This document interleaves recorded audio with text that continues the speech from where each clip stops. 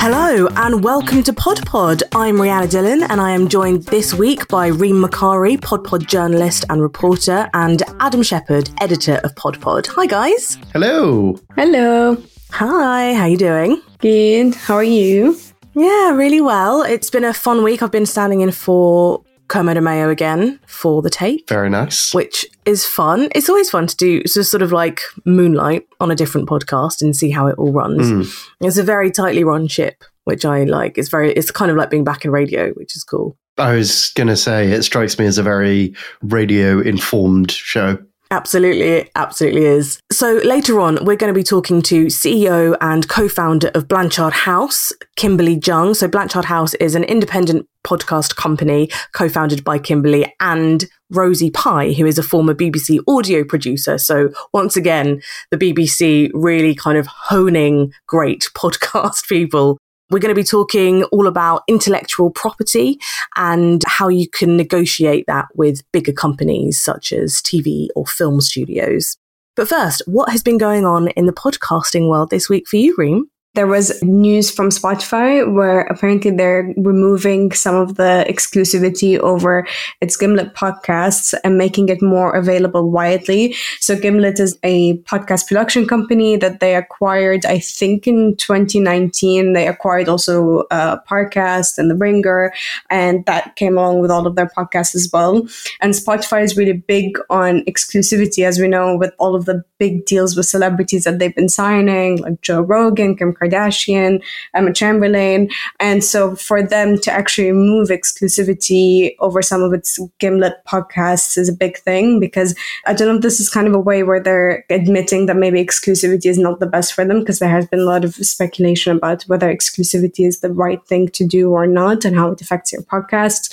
And the union for Gimlet kind of called out Spotify months ago when they cut 11 of the original shows from Gimlet and Parcast. They released a joint statement and they blamed Spotify, and they said that because they made their shows exclusive, that's why they started underperforming, because people were listening less on the platform, and then they ended up getting axed because of that. So now hopefully them distributing it more widely will end up getting them to reach bigger audiences and also increase their ad sales, which is why they're choosing to do this to begin with. Adam, what kind of effect is that going to have then on other platforms who perhaps also have exclusive content? Are they going to follow suit, do you reckon? Probably not. I think Audible is the only other platform that has a significant amount of exclusive podcasts. Spotify was really the only one that was going hard on complete exclusivity. Amazon Music in the last kind of year or so has been going for a timed exclusivity approach.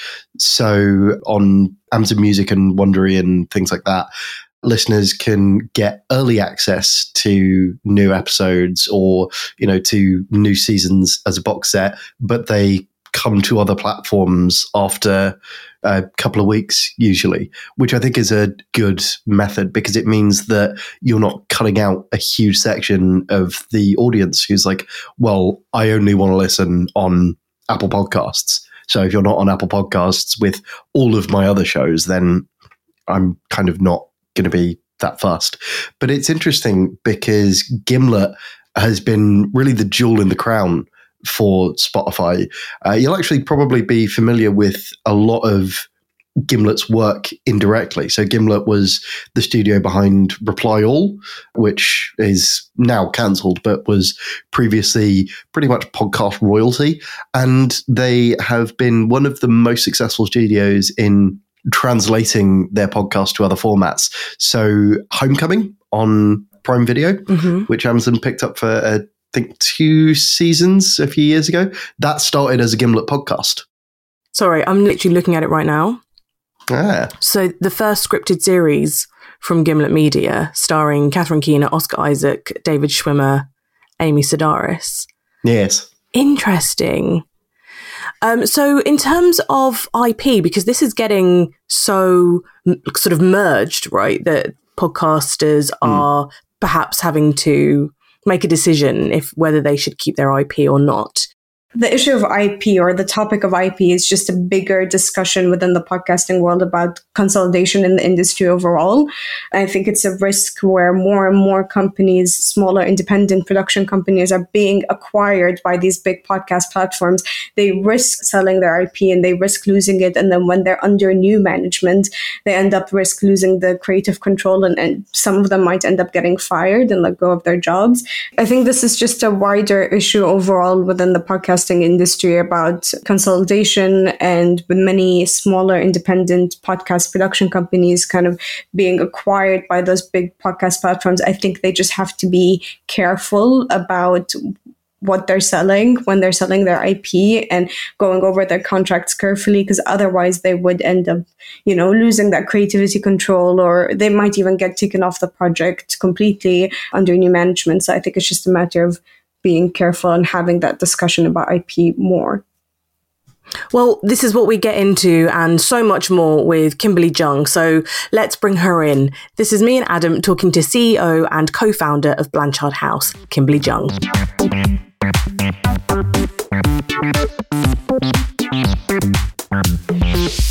Kimberly, thank you so much for joining us on Pod. It's really so lovely to speak to you. Thanks, Rihanna. It's great to be here. So I want to ask initially, Blanchard House sounds just like an incredibly exciting hotbed of creativity. How did it first form? What led to the decision between you and Rosie Pye to launch Blanchard House? In the spring of 2021, I had met Rosie, and we didn't meet in person, actually. She was working as a freelancer for Google to do one of their shows, Theory and Practice. And the host of that show is my husband, Alex Welchko. Oh. And so that's actually how we met. And she was telling him how she really wanted a bit more creative freedom. I mean, a lot of us do, right? And a chance to be able to break into the US market for podcasts and audio documentaries. And she felt like there was this space that was unexplored, or maybe people weren't doing it the way that she saw. And she had a vision. And when I heard her story and I heard her background, and I was in between jobs at the time and I just finished something, I was really just taken by her and how passionate she was about the industry, about audio documentaries, and I loved her vision. And her vision is about making these great stories from unique and diverse perspectives all over the world and bringing it to, mini-series narrative storytelling format, which, we're all familiar with. But I had never been in this before, actually. So I'm not in media. I wasn't before, and I am now. So now I'm a CEO of a media company, publishing company. But Rosie and I decided to embark on this back in May of 2021. We raised a Series A/seed round in August of that year. And then we recruited all of her friends and colleagues from various places, from The Economist and the BBC, and we sold them on that vision as well. And it almost feels like we're this small startup crew, like it's our own ship on the ocean. We're fighting pirates and encountering mermaids and going through all the ups and downs of being in a startup, Yeah. And it's really exciting. And I think I love being on this team. We have a very close relationship with our whole team, and we work really hard and we have big goals. I think it's really interesting. You're talking about bringing in people from these kind of veteran journalists, people from the BBC, from The Economist. We've talked a lot about how people seem to be jumping ship to either independent companies or just moving away from what we would see more as traditional media. So how easy was it to convince them to come on board and work with you? I think places like The Times and the BBC and The Economist are really great places to work, and they definitely have an editorial perspective. And I think all of my producers have had their training in these organizations and are really grateful for that. And so I don't ever want to undermine those organizations and what they do for society, and their perspective is great. And I think a lot of these veteran producers who came to Blanchard House, they wanted to try something new. And it's more of a question of, at some point in your life, do you want to be building something? Do you want to be building towards something and turning a creative vision into a reality? Or are you taking someone else's creative vision and turning into reality. And so one side of it is a bit more dependable and conservative, and you don't have to worry about the day-to-day, and you don't worry about your next paycheck. And the other side, which is the startup side, is a bit more up and down, and there's more risk. But I would say, and maybe I'm biased, it's a lot more rewarding. And that element of creative freedom is something that we've heard from a lot of people who have left established organizations to either move to a startup or indeed just to do their own thing as an independent podcaster. Is that kind of creative freedom something that you've really made efforts to bake into the strategy with Blanchard? Definitely. Creative freedom is something that we pride ourselves in. And that also means for strategy, typical strategies, you say yes to things and you also say no. In an ideal world, you would love to be able to have your creative freedom and have your cake and eat it too. And so that everybody also wants to pay money for your version of things. But that's not always the case. So when you're building a business on your own vision, you have to make sure that it makes sense economically and it financially it works out so that there are people who are willing to pay for your creative vision. And what's been great for Blanchard House is that absolutely has been the case. And Rosie and Lawrence and the team have honestly hit it out of the park. And we validated with the market that people, they embrace our creative vision at Blanchard House. But that's not always the case. And anytime somebody has their own creative vision, you have to make sure it connects with like market opportunities. What does that sort of mean in terms of Blanchard House describing itself as an IP incubator? How do those two work in tandem? Blanchard House is an IP incubator. We find and curate amazing stories from all over the world. And what we've tried to do is elevate unique and diverse voices, which I think a lot of the media industry has been going towards that, in the last couple of years, last decade or so. But there's still definitely more room to be had, more work to be done in this. 22% of media companies globally have women in charge of editorial. And I think that's a problem. Yeah. And so Rosie and I both, as owners and as leaders of this company, this is all Rosie's creative vision. I think having women in charge of editorial is a very important thing. And that's what we strive to do. What sort of difference do you think that makes then for you being at the figureheads of this company? So for me as CEO, I would say I'm the person who helps to keep the company together emotionally, teamwork wise. I help set our procedures and our processes for making great decisions. And, I've been leading teams since I was in high school and college. I was in the Army and I was a platoon leader and an Army officer and whatnot. And I've taken a lot of those lessons and brought them to the teams that I've led, both in business and in other places too. And it's been such a pleasure to lead the Blanchard House team because they're a group of really creative, amazing, brilliant people. And I think, to be really honest, I think sometimes the British culture is a little roundabout. And sometimes maybe people have problems like directly confronting things and solving things, and they'd rather kind of skirt the issue when that's, in my opinion, not the right way to so go. True. That's laughter of agreement right there. Yeah. We've had some really wonderful talks, which might be daunting in the beginning. And then sometimes it ends in people like tearing up and feeling very close to each other because we were vulnerable and had to figure things out and learn from the other person's perspective. And I have to say that same culture that we cultivate at Blanchard House is what we also aim to put out creatively, because every individual has a unique perspective. And we do talk about the hard things. We talk about hard issues. We talk about people's stories, their livelihoods, family drama, these fantastical stories that transport you to other worlds, other perspectives. And my producers, they just find some of the best stories out there. Sometimes it's people in the network.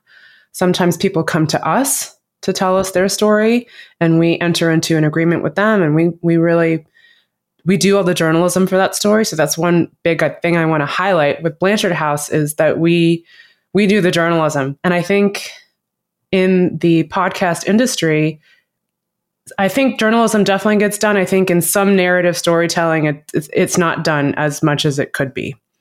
So narrative nonfiction with high quality first-class journalism is something that Blanchard House does very well.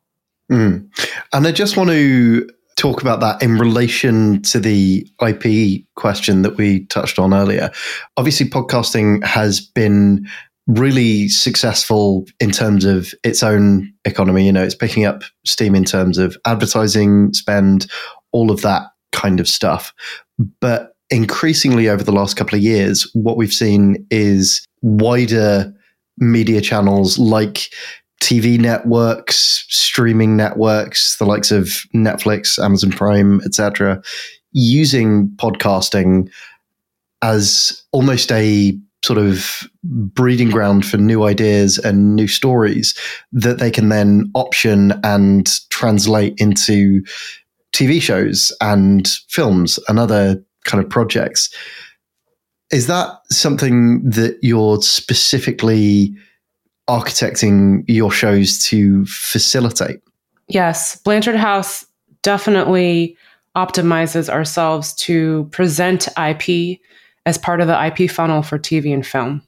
And when we started the company, that was part of the vision and the mission. When you think about reading a script that's in written form, let's say it's from a book or it's from an article, versus hearing a podcast, I think it's really obvious that hearing a podcast allows a writer or a TV producer to be able to visualize and understand the story much better than it does the other way around. So I think podcasts are pretty unique in that. And something that we do at Blanchard House very well is we have invested very heavily in sound design and music. So we do all of our composition in-house. We do a sound design in-house. We don't use freelancers. These are people who work for us full-time and we're full members of our team. And we make some of the best audio, I would say the best sound design and music in the industry.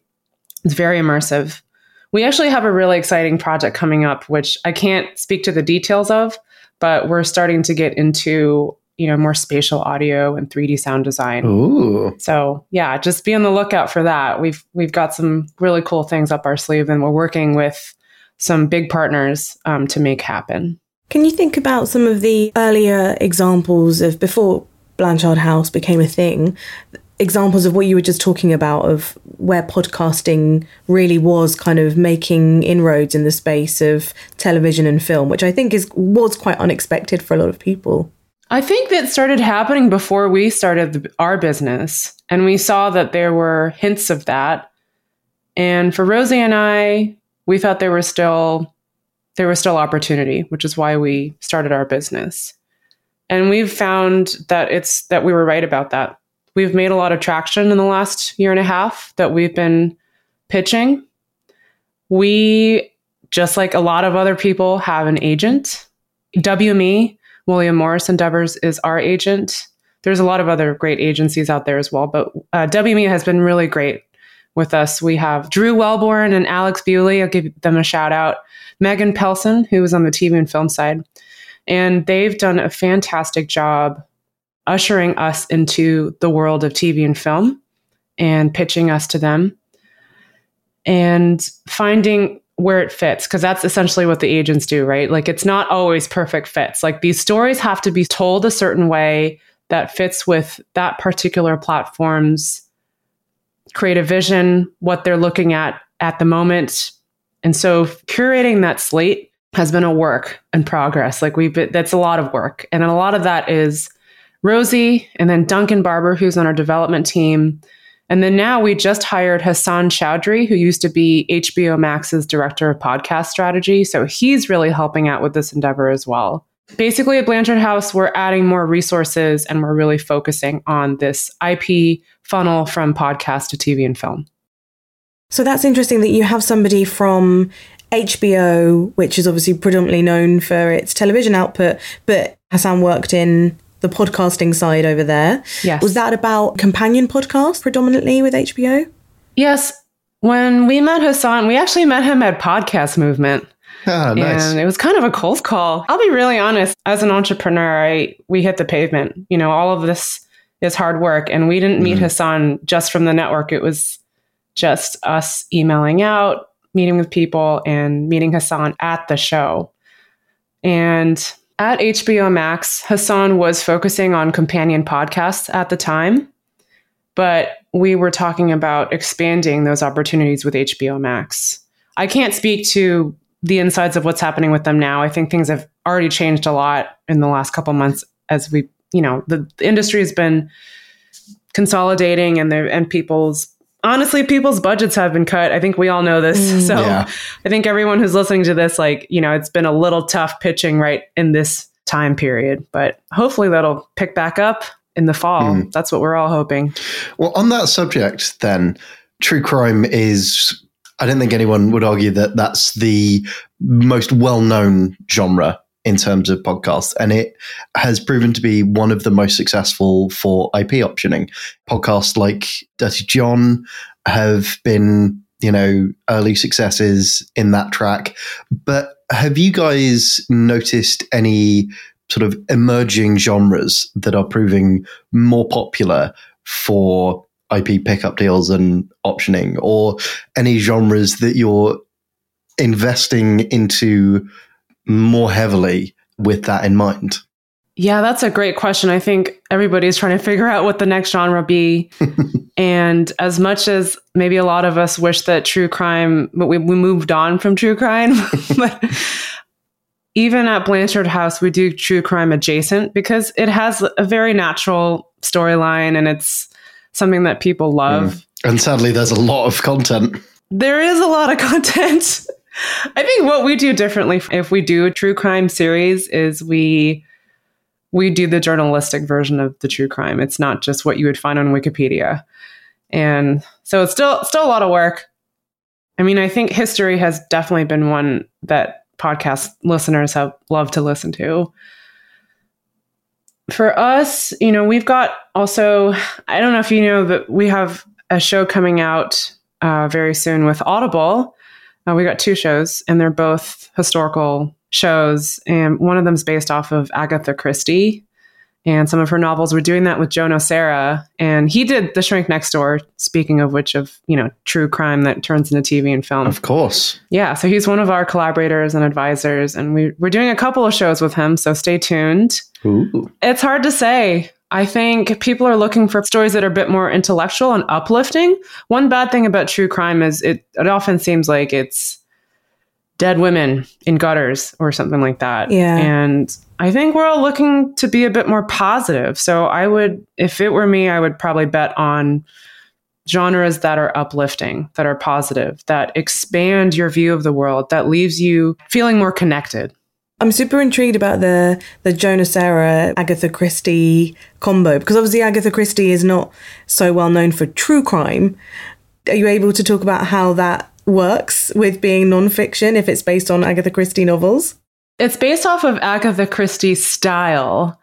So it's, the way that she told stories. Yes. We've translated that into a podcast version of that, which is really exciting. So it's almost like Joe Nocera is like Poirot, and he's investigating this poisoning story in Hay-on-Wye, which is a tiny village somewhere in the UK. Maybe one of you guys knows where it is. I know Hay-on-Wye well. I think there's a book festival there every year. We already produced that show. It's in its final touches right now, and it should be coming out very soon. And yeah, that's definitely an exciting one because, I like Agatha Christie, like that sort of storytelling is pretty timeless. We're taking that and turning it into a new format.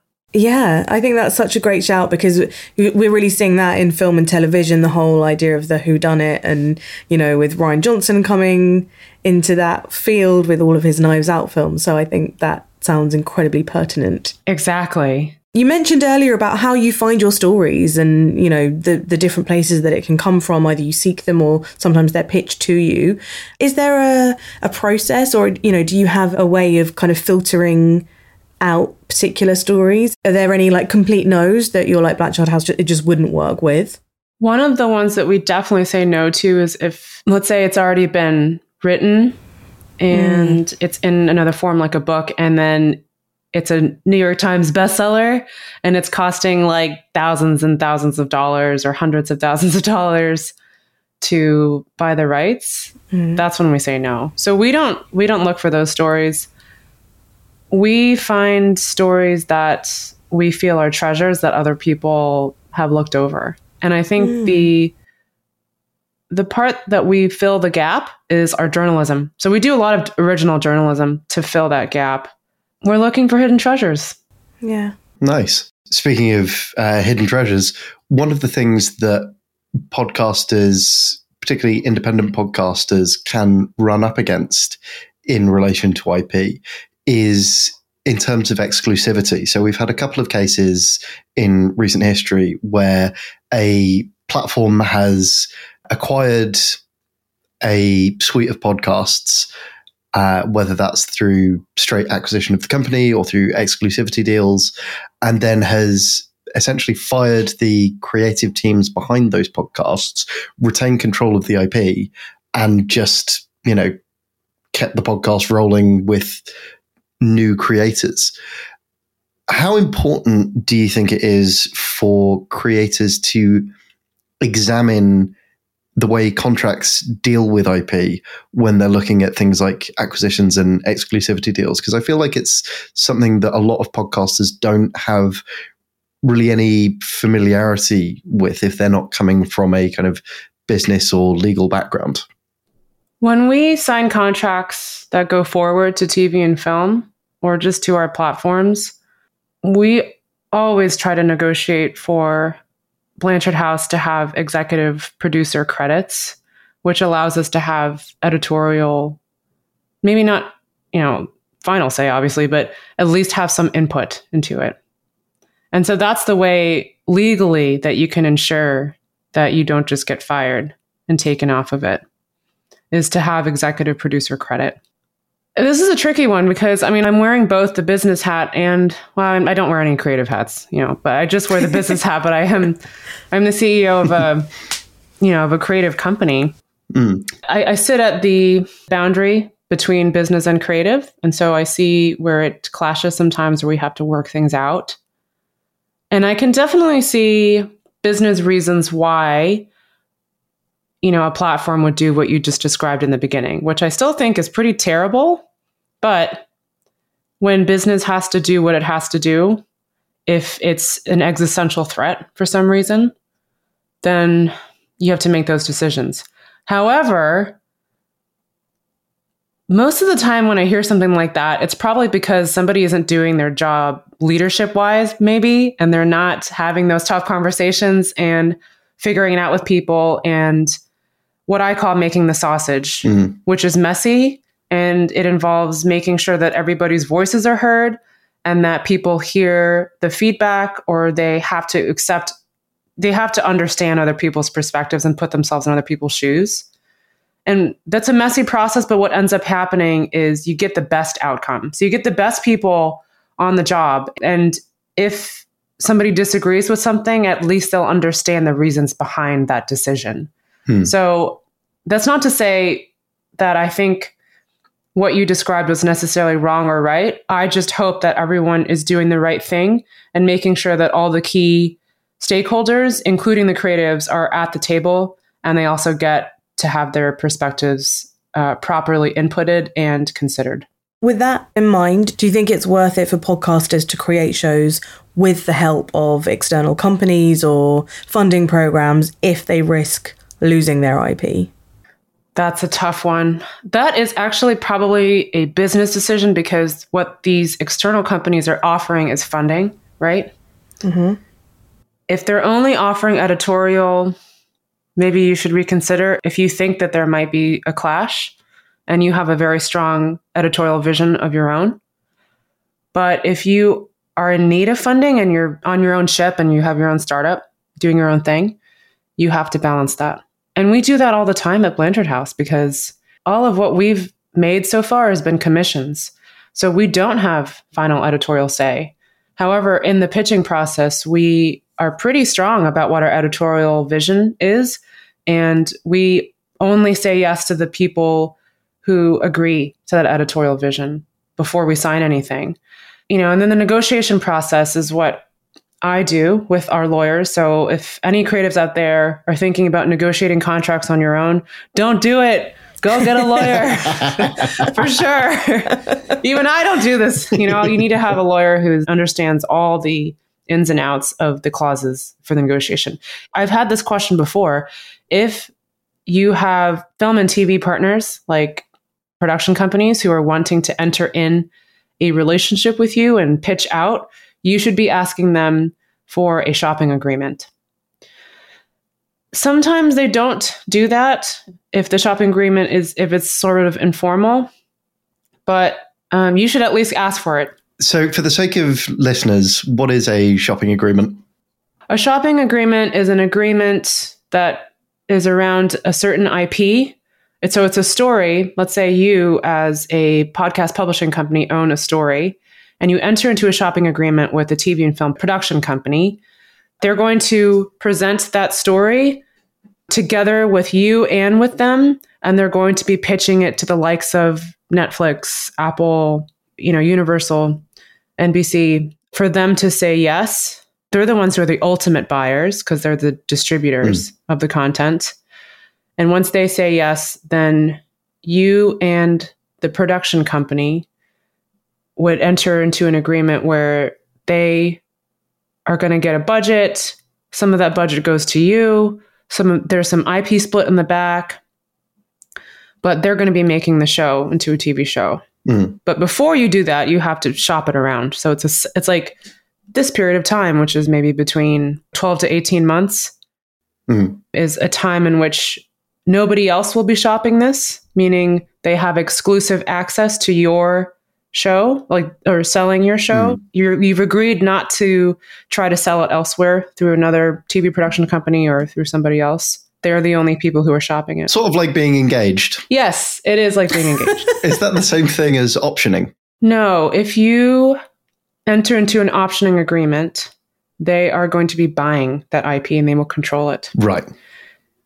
You probably did know the answer to that question, which is why you asked it. So thank you for asking that. The shopping agreement, you would still own the IP.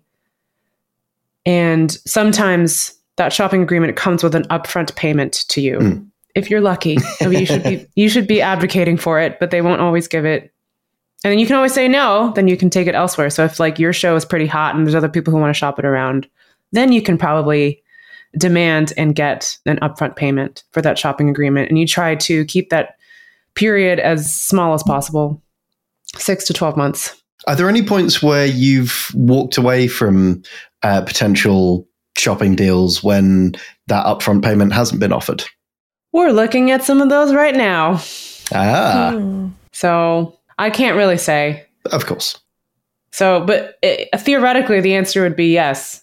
We would walk away. Same sort of question about controlling the IP. Sorry, I am getting slightly lost in the business terms here. But, we were kind of talking about how important it is to control your IP or to keep hold of it. If a company is saying, actually, no, we're not going to give you this, that's just our rule. Is it for you? Would you walk away from that then? Or is it like a constant negotiation? It depends on the project. We would walk away, and it is a negotiation. If the platform is big enough and if they're offering enough money, or they're giving us rev share for some other thing or other back end, we might say yes. But we like to hold on to our IP at Blanchard House because it's editorial control. And ultimately it is about the story. So as much as you can, I would hold on to the IP. And when you're working with somewhere like Audible, because, the true crime podcasts that you're talking about earlier are going to be on Audible, does that mean that Audible owns the IP in any capacity, or is that still all you? I can't speak to the actual deals, the deal terms that came out to that one, but, Audible is working with us on the show, and they're turning it into a show behind their paywall. And hopefully we'll be able, as a group, to also sell that IP onwards to TV and film and see it have a new life there. That's very exciting. I think, for my money, one of the biggest examples of the importance of IP and the importance of long-term thinking with regards to IP is Marvel. because Marvel, when it was struggling in, I believe, the 80s or 90s financially, sold off huge chunks of its IP rights, film and TV adaptation rights, to a variety of studios, Sony and Fox being some of the biggest ones. And then when superhero movies became, or started to become, viable big business films, they found that they had sold off the rights to a number of their real big hitter characters, and then spent the next 20 years trying to either claw those rights back or to replace them with something that wasn't as popular. And of course, there are some trends that it's impossible to see coming, but if they'd hung on to the IP rights, they would have been in a much stronger position much earlier. So for podcasters who are kind of trying to build wider content businesses around their work, what are some of the early building blocks and preparations that they can put in place to put them in a stronger negotiating position going forward, assuming that their work does start to take off and pick up steam? I think writers and journalists and producers, when they find a story, they're doing a bulk of the work. They are creating the IP. The IP first belongs to them, first and foremost. I think the way you think about it is, in any other way that the IP can live into a different medium and take wings elsewhere, how much of it can you do versus how much of it you need someone else's help on, and how badly do you need that help? And when it changes into different medium or different media, it's different. And some might work and some might not. So a good example would be Joe Nocera and The Shrink Next Door. The Shrink Next Door started off as an article, I think it was in the New Yorker. See, this is one you should double check. But it ended up getting cut before it went to publication. And I think Joe was actually devastated by that. And it was a family member who told him, you should turn this into a podcast. And that's when he did that. And as you know, Shrink Next Door was top of Apple podcast charts for 13 weeks straight, and then turned into an Apple TV show. So it went really, really well. So I think when creatives are starting out, just realize the value of your IP, and the ways in which you can keep it safe are just by thinking about at every turn, if you do want it to have a new life somewhere else, in what ways can you do this yourself and present it? And what ways do you need somebody else? And if you need somebody else, they are going to ask for either ownership of that IP or a piece of it based on milestones, like based on distribution numbers. So in terms of protecting IP, then, are there any mechanical things that podcasters need to do, any legal hoops that they need to jump through in terms of things like, registering trademarks for things, or, filing the IP equivalent of like a patent application, for example? Or is it literally just a case of, it's my idea, I can prove that I had this idea on this date because here's an email where I was talking to my agent about it? Actually, for the email to the agent, I don't know that would count. Okay. Yeah. I think it has to be published somewhere. As a podcast, as an article, as a book, as a TV show, it has to be published somewhere. At this point, I'm not entirely sure. But, I would get a lawyer for when you're talking to someone else about your IP, they should be under NDA. You can get any NDA under, if you just Google an NDA, if you really don't want to spend money on a lawyer, and have people sign it. And then within the NDA, it should be clear about kind of at least have the title that references the body of work that you're talking about. And if anything, having things by email, at least you have a timestamp for the date of this body of work. A lot of IP is also, as I understand, contacts, like relationships with contacts. I don't think that you can patent that, and I don't think you can say that, well, I had the contact with this person first. But tapes, written work in forms of books, so like actual audio tapes, those are yours, and people cannot steal those. Yeah. I think especially when we're thinking about large language models and ChatGPT and strings of words, up to a certain point, like facts cannot be patented, but works that are derived of perspective on those facts can be. So you can place IP on that stuff. So meticulous record keeping is what I'm hearing. Yes, I would say so. Meticulous record keeping. And to be safe, I would write things down. Yeah. Before we wrap up, because Blanchard House is still, such a young company. You said May 21, so 2 years old. Congratulations. Thank you. You're Almost a toddler. I love it. Toddlers. Toddlers. What is the kind of biggest success story that you've had so far with Blanchard House, or something that you guys are really proud of in terms of your output? First, I'm really proud of our team, because we have a bunch of people who work for these big organizations before, and they took the leap of faith to trust me and Rosie to come here and to be part of our company. That's very brave. So I'm really proud of that. We also have 5 shows coming out this year. So yeah, we're 2 years old. We've got 5 shows coming out, and it's going to be really exciting.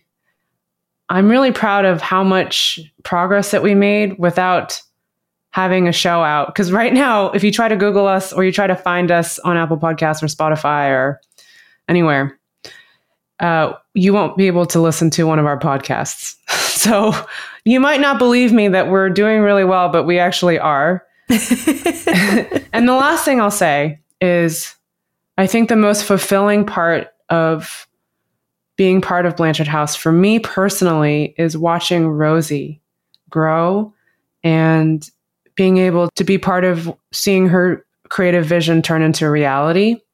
She as a partner has grown immensely as an operator, as a leader, as a creative director of Blanchard House. And it's almost like having like a work wife, like we're married or something. And we've had so many ups and downs. We've made each other cry. We have laughed at so many ridiculous things that have happened. We've been in low lows. We have held each other through tough times, and we have really celebrated our wins. So I love doing this with Rosie, my co-founder, and it's been the most fulfilling thing. That's such a lovely sentiment, and I'm sure that will come through in your podcast. So what have we got to look forward to? Remind us. We have 5 shows coming out. I can only announce 2 of them, which are the 2 Audible shows. Right. Actually, only one of them's coming out this fall. Then we have others that I can't announce yet. Like, I can't announce who they're with, but you will find out soon enough. Okay. Exciting. Intriguing. Thank you so much, Kimberly, for talking to us, and we will keep an eye out for all of Blanchard House projects in the next few months. Years. Yep. Hopefully we'll make those announcements soon. That was Kimberly Jung from Blanchard House, CEO and co-founder. And I've got to be honest, that, although really interesting, I felt very much out of my depth talking about all things business and intellectual property. And it's not a world that I'm hugely familiar with, which I sort of feel like must be the position for a lot of, I'm not a creative, but a lot of podcaster creatives who come into the podcasting world to make something and don't necessarily know much about the business side. So what do you think were the sort of key takeaways then, Reem?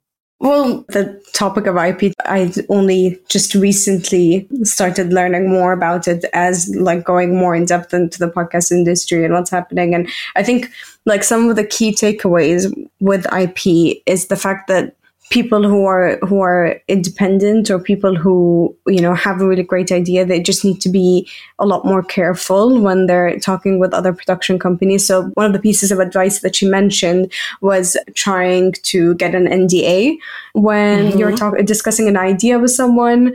She recommended having a lawyer present, but the NDA is an option for people who can't afford a lawyer, but having a lawyer is really great.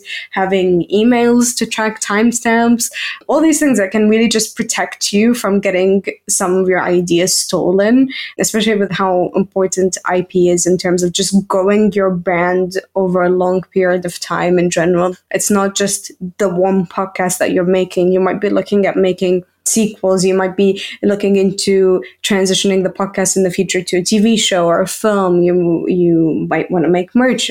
All of these things come to play with IP. So just having, a good lawyer to look over that contract is just very important. And I think that was a really good takeaway from her. That is really important. But for people who aren't in that position and are kind of in a much more early startup, indie sort of world of podcasting, that sort of advice I kind of was trying to think about how to apply. Because if you're pitching to a massive company like Spotify, for example, are you going to ask them to sign an NDA about your idea?